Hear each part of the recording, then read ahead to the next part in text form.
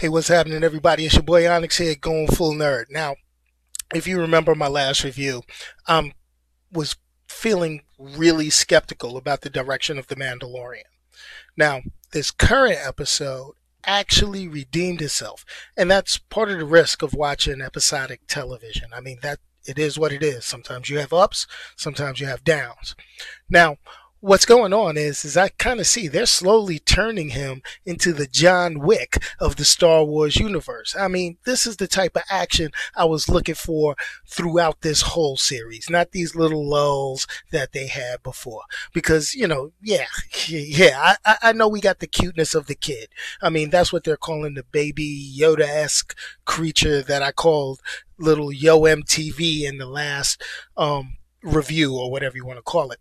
But one thing I will say is this episode further reinforces my disappointment in the portrayals of Jango Fett and Boba Fett on the big screen with all the Star Wars films. Because this Mandalorian, he's giving me the badassery I expected out of those two in the past. So, after Minor Dip, episode 3, this series has taken a good uptick in my book. Okay? Chalk this up, though, as another instance of Carl Weathers being handed his ass. I mean, I'm not going to spoil anything, but he's basically portraying the same dude that gets whooped. I mean, maybe the Gator from Happy Gilmore, the Predator, and Drago sent the Mandalorian some notes on what to do.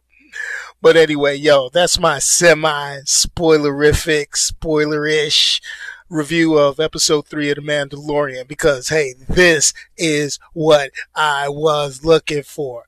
Hey, and remember, please, check out Going Full Nerd every Sunday, 6 p.m. on youtube.com/goingfullnerd. And soon after that happens, you'll be able to check out the podcast on anchor.fm/goingfullnerd, iHeartRadio, Spotify, Apple Podcasts, wherever you consume your favorite podcast and all that good stuff. And hey, peace, y'all. And I'm out of here.